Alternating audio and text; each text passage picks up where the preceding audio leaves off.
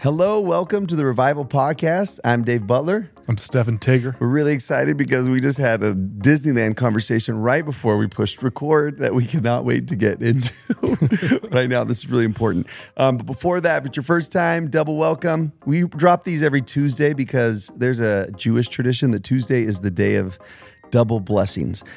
Don't look that up and tell me if I'm wrong ever, but listen, a real life Jewish person told me this, Stephan. Stephan's the smartest person I know, and sometimes I don't want him to debunk some of the things. I don't know if it's true. I'm not going to don't look it up. Good. I just want it to be true. Yeah.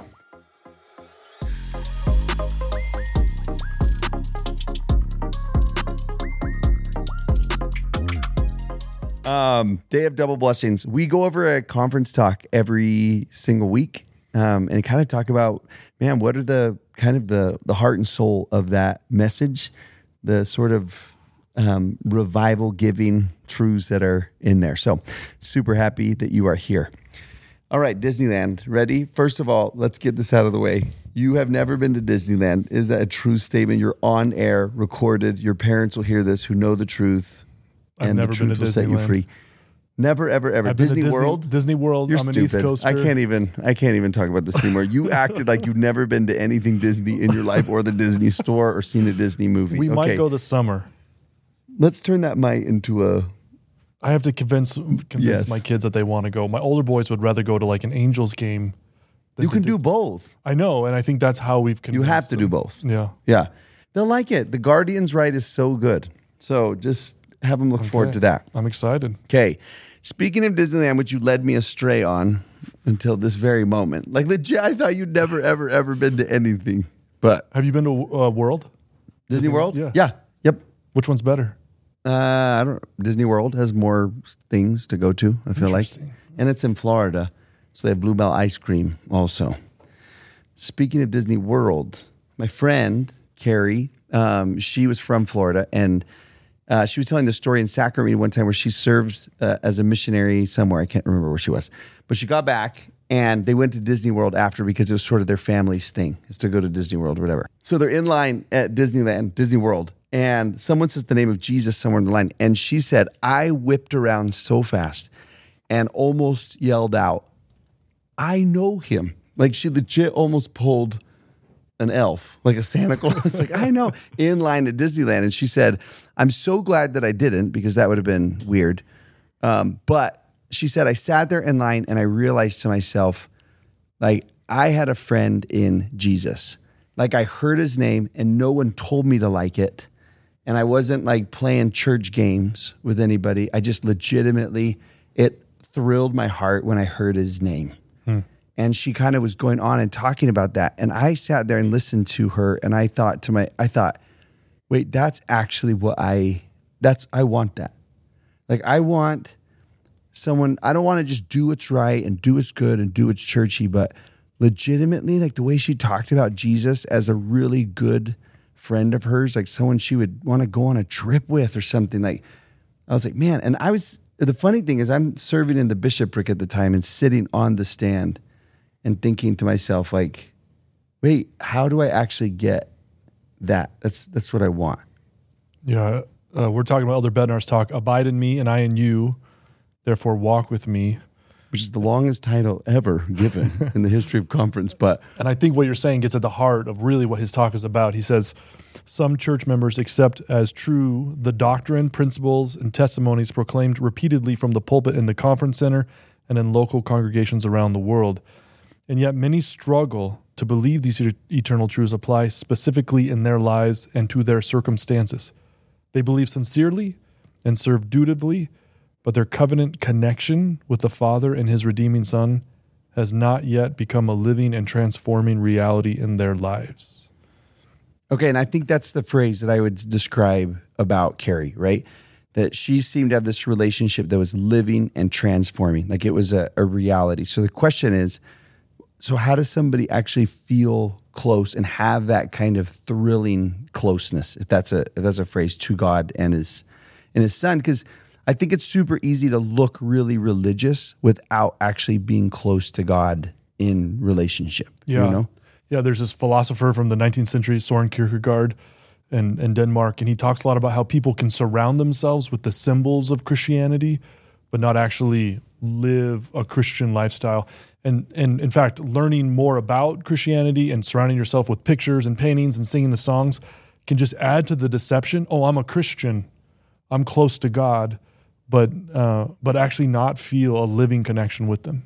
Yeah, and it almost makes me think about times, even then, even in this story, like I'm sitting there on the stand, I've got my tie on and everything, like I look like a Christian. I'll go home and there's, Yeah, you got the Work and the Glory book on the shelf, right? You make cinnamon rolls for conference, and you're like, see, we're faithful Latter-day Saints. Except I go pick up my cinnamon rolls from Shirley's Bakery in Provo. Y'all, if you live here, should she sponsor this podcast? I want her to.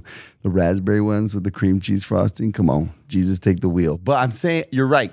You're right. The thing is you really can have a lot of those things. And am I actually, and when I think what I'm hearing when you're saying like live as a Christian, like I don't mean like the love thy neighbor Christian. I'm talking about, which is like, I think essential to Christianity, but just that heart and soul of Christianity, which is like, I have a belief in and an abiding relationship with God, the Father and the Son. Like that's what I'm hearing and talking about. And you can look like, there's been periods in my life where my prayer life is weak. And that's a nice word to say about it. And I would say like, man, that's, anyways, there's a list in here. Should we jump into that list of what that even looks like? Because, there's this line here. Where is it? He says this. Can I say something really quick? Yeah, I want you to. Really fast. Like, I think also when people go through religion and don't religion without relationship, the religion becomes very taxing on them emotionally. They start to, in all honesty, they start to dislike the religion. If you have religion without relationship, it starts to feel like a burden to be involved. And so there's quite a bit at stake in figuring this out. Sorry to interrupt, but no, because I would think to myself, like, why else do you have that? If it's not for relationship's sake, why else do you have it? Yeah, that's and then a really if you good start question. listing some of those other reasons, Cultural, right? Like that's going to fall short, and like you're going to have to hold that up a long time, and that's tiring. And right. So yeah, it makes me want to think more about why would someone participate in it in a religion if it wasn't for relationship's sake. Maybe it's because I'm going to get something out of it. Yep. Or maybe they're not quite sure what that means to actually have a relationship with God. What does that actually look like? And if I remember right, I feel like that word religion even means like something like tying yourself to God. Like I can't remember, like that's floating around in my head somewhere that's what that actually means. And so to have religion without it being relationship centered is like, that's not even what the word means. It wasn't even its intent or its purpose right. all along. I love this line from his talk where he says this, so how do we do it is the question, right? So how do we make religion relationship centered, right? And he says, thus we abide in Christ as we are firm and steadfast in our devotion to the Redeemer and his holy purposes in times both good and bad.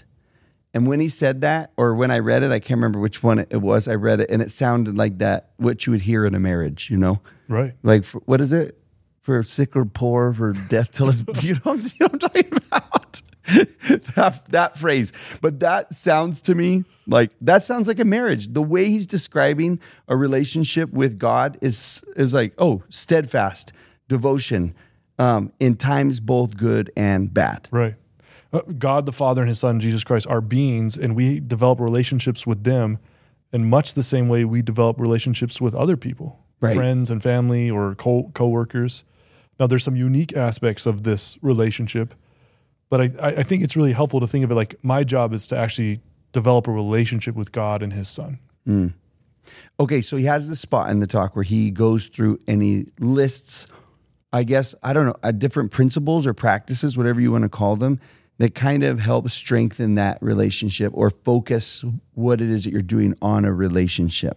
So one of them he starts with is, we begin to abide in the Lord by exercising our moral agency to take upon ourselves his yoke through covenants and ordinances of the restored gospel. So one of the great debates in Christian history is how do I access the grace of God? How do I access his love and goodness in my life? And for Latter-day Saints, at the heart of that is we don't think that you can really choose love unless it's based in agency. And the way we exercise our agency is by making covenants with God. It's the way we say, I want to connect with you. I want to have a relationship with you. I want to have your grace in my life. Well, and if you connect it to a marriage one, right? That there is this a moment where you say yes, where you say like, I choose to be in a different kind of relationship with you. And there's like a day that's almost marked, right? Where it's just like, this was the moment, this was the day that our relationship became something that I wanted to be more meaningful than it was yesterday. Yeah, and I think it's so helpful to get very specific about what is it that I actually covenanted to do. So when I was baptized, I covenanted to keep his commandments. Oh my goodness, we've heard that phrase so many times. But another way of saying that is to take up the lifestyle of a Christian, to take upon ourselves his name, which means I now get my identity from being a Christian. Yes, I may be a musician or athlete or whatever, but primarily I get my sense of identity from being a Christian. And then also to serve God by serving others. So I covenant that I'm going to serve others throughout my whole life. Yeah. And when you also say that phrase, that this is how my mind translates the phrase, like to keep his commandments or like to do his will. Like that sounds like I'm not, that like doesn't go super good with my personality for someone to say, I want you to do my will or whatever. But I am actually trying to figure out, what's Jenny's favorite thing to do on a weekend? What's her favorite place to go? What's her favorite things to eat? What's her favorite things to wear? What's her favorite kind of shoes? Because I actually genuinely want to make her happy. So I am searching to find out what are the things that, and essentially what I'm doing is I'm discovering her will, right? Like I'm trying to find out, like, what is it that you like? What is it that you want? And I actually want to do it. So when I frame commandments, like too often, like when I was growing up, I think commandments just like made God really bossy at me, and that didn't go over well. But if you're learning it, like, wait, this is actually like what he enjoys, like what he likes, like why wouldn't you try and seek that out? And I want to do what makes you happy because I like you. Right. And I think in connection with that is, I think it's Terry Warner who says it's not an injustice to do God's will because God's will is justice itself. And so whatever is love, whatever is good, whatever is true. You have to say that line again because I was like, wait, that's really smart and good, but I have to just hear it one more time. So people think it's arbitrary, the will of God, but it's... that he just made it up, right? Like just to see if you're obedient as a test or something. Yeah, okay. Yeah. But what actually the will of God is just to live a life of love and goodness and truth, beauty, creativity, hard work. And there are some times when he will give us specific paths to follow, do this, do that, and that will be for our good. And then a lot of the times it'll be follow these principles. And so seeking his will is not just arbitrarily following someone. It's actually seeking goodness in whatever form that manifests itself in a particular situation. You're so smart. Okay. Thank you. This next one's easier. He gives this suggestion. Praying sincerely to the eternal Father in the name of his beloved Son deepens and fortifies our covenant connection with them. Dave, can I ask you a question? Yes, I guess. Do you have good prayers?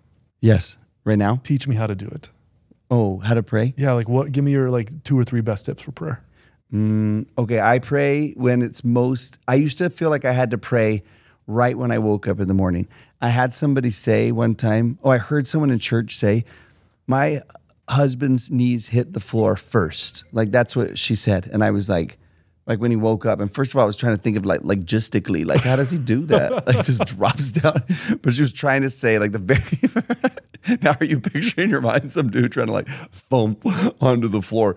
But she was trying to say like, it's the very first thing that he does when he wakes up. And I like when I wake up, that's unnatural for me. Like I have to have time to like warm up. You know what I'm saying?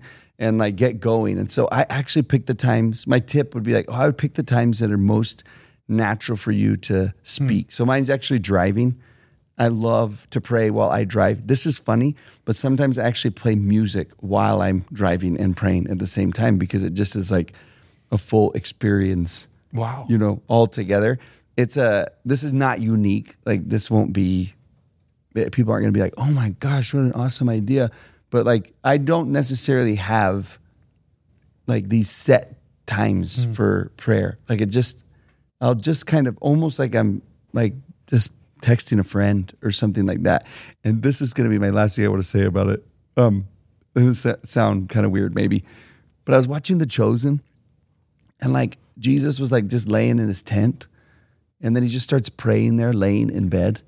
And when I saw him do that, I don't know why, but it just like, it was so sweet that he just kind of sat there, just like he was kind of looking up through the stars, and he just started like talking. And I was just like, man, I believe in like like God deserves my reverence and my very best, and and all those things. But there was something sweet to blend that together, marry that together with just like I don't want to use the word casual, maybe the word comfortable is the word I want to use instead of casual, but just like a comfortable conversation. Yeah, I have pretty set prayer routines, but what I like about what you're saying is, if I'm not careful, I can think, oh, I already did my prayers today. And so what I love what you're saying is it gives me opportunities to pray at random times and just connect with God and pray to him, talk with him at any time. Yeah. And I write down my prayers sometimes. Really? Yeah. Have you ever seen the movie War Room? No. Oh my gosh. It's so good. Actually, I don't know how good it is. It's been a while, but it was good. Like after I watched that movie, I built a war room in my house. It's like this old lady who like has this room in her house where she just like her husband was a general or something like that. And she said they used to gather in this room as generals and like make plans for like their battles. And they would like the war room. And then she was like, I realized like I could use prayer as that's where I want to battle for my family and for my soul and for this world. Love that. And so she created this like closet in her house. It was her war room. And she wrote down her requests and her prayers and her pleas, and she put them on the wall. And she went in there and she could see them and be surrounded by them. And she called it, this is where I like battle on my knees is what I do. Anyways, there's like a side story going on in the movie and stuff. But then I built a war room in my house. Yeah. Anyway, and there's something cool about writing out your prayers. That's something I've like kind of gotten into. That's super interesting. Yeah. I think in the context of building a relationship with God, for me, I feel distant from people when I can't tell them what I'm thinking, what I'm feeling. And if I just say routine prayers, then that means I'm keeping a lot in. But if I am very authentic, very honest, God can handle it. He can handle honesty, right? Right. And then I'll get close to him if I'm actually really authentic. I used to pray when I was younger and feel like that checklist, like kind of pray and think there was a running video log of all the times I prayed so that when I got to heaven, I could be like, roll the video, Lord. See how many times I prayed? And it's like, wait, how about you just pray to like connect and talk? Okay, here's another one. He says, we abide in him. Notice they're all talking about these are ways that we abide in him. These are the ways that we strengthen relationship. This one, by truly feasting upon the words of Christ. Yeah, so if prayer is talking to him, like President Kimball says, then Scripture is the way he talks to us. And I think it's really important.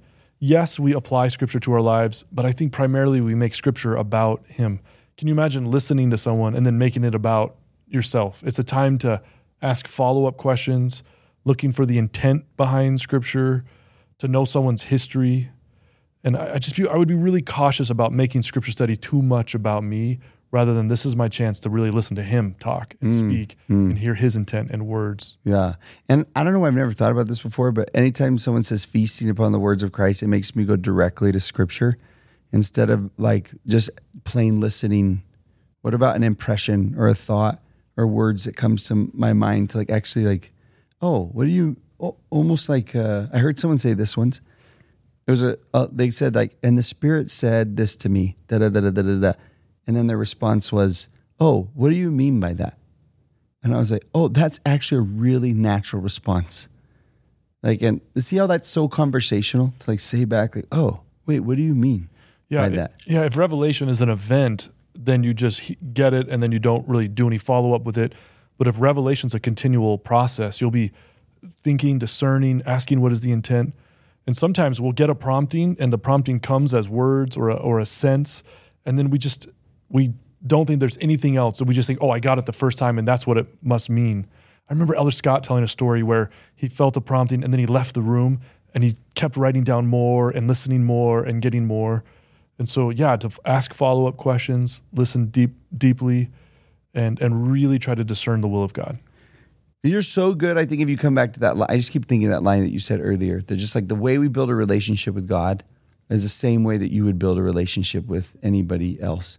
So if someone's like yearning for that, I think the question they would ask is like, okay, who are my bestest friends, my mentors, the people I admire, the people I'm closest with? How did we get that way? And could I model something, similar? Yeah. Okay, he lists a couple more. Which one is your favorite one? So this one is really profound to me. He says, we abide in him by preparing earnestly to participate in the ordinance of the sacrament. This is so important to the leaders of the church right now. It's actually a temple recommend question. Do you prepare for the sacrament? Reviewing and reflecting on our covenant promise and repenting sincerely. I just think with the people I have the deepest relationships with, we have moments of like family reunion or maybe like a high school reunion, although I've never been to one of those. You haven't? No. Oh my gosh, what if they had one at Disneyland? What would even happen to you? Be the happiest day of my life. There's a group of guys I hang out with once a month, and we like talk philosophy or scripture or sports or whatever. And it's just this awesome reunion where we get together. But what's so powerful about these moments of reunion is you actually prepare and plan for them and get excited. And so in some way, I think sacrament is like that. Here's my weekly chance to connect with God again. Yeah. And I read it and thought similar, like an anniversary. Yeah. Where it's like, I was asking my little mission prep group last night. I said, what's more important? The ordinance or the covenant lifestyle after it, And they were arguing with each other about, which is fun, And then I was like, okay, what if I asked like this? What's more important, the day I got married or like the life Jenny and I live afterwards? And again, there's arguments for both of them at the end. I was like, y'all, just so you know, you get both of them, But there is something about like a day coming, it's marked in the calendar as something that we remember, like a time set aside. There's some, right? Like it's something becomes meaningful if you invest that kind of like thought and preparation into it, right? Right. You're just like, I'm walking into sacrament meeting and there's something about it. Like, I'm just like, I'm actually going to like, if I go out with Jenny, I'm going to turn off my phone. Right. It's something meaningful about that time together. It makes me feel like something similar. Real quick, one way to prepare for sacrament is maybe to pick a different scripture each week that's connected to the sacrament, whether it's the Passover story or Matthew 26 or Mosiah 18, my baptismal covenants, and literally 5 to 10 minutes on preparing to take the sacrament. I think that kind of thing would make a huge difference. Okay, he says this at the end of that list. I've briefly described several of the many ways that we can abide in the Savior, and he just invites us to think of other meaningful ways that we can do that. Like this list isn't going to be comprehensive for that or anything, but then he has this line where he talks about the Savior's promise, and I think this would be a cool place to wrap up. He said the Savior's promise to his followers is twofold. If we abide in him, he will abide in us. But is it indeed possible for Christ to abide in you and me individually and personally? And he says the answer to this question is a resounding yes. And when we look at that, we're just like, can the Savior, in this relationship, I think the thing that's most powerful about this relationship as a Christian is not only looking at the way I am trying to abide in him, but what he's done to invest and abide in our relationship. Going back to what you said earlier about, sometimes when you hear the phrase, keep the commandments, do the will of God, it feels like, is this being trying to impose on me? And a lot of people, they've experienced relationships where they've been vulnerable and they've tried and it just didn't work out. And so they close up and they say, I can't give myself completely to another being in that way. It's just, they just don't feel safe. But why is it safe to give ourselves to the Lord Jesus Christ? It's because on the cross, Gethsemane and Golgotha, he made himself vulnerable to us first.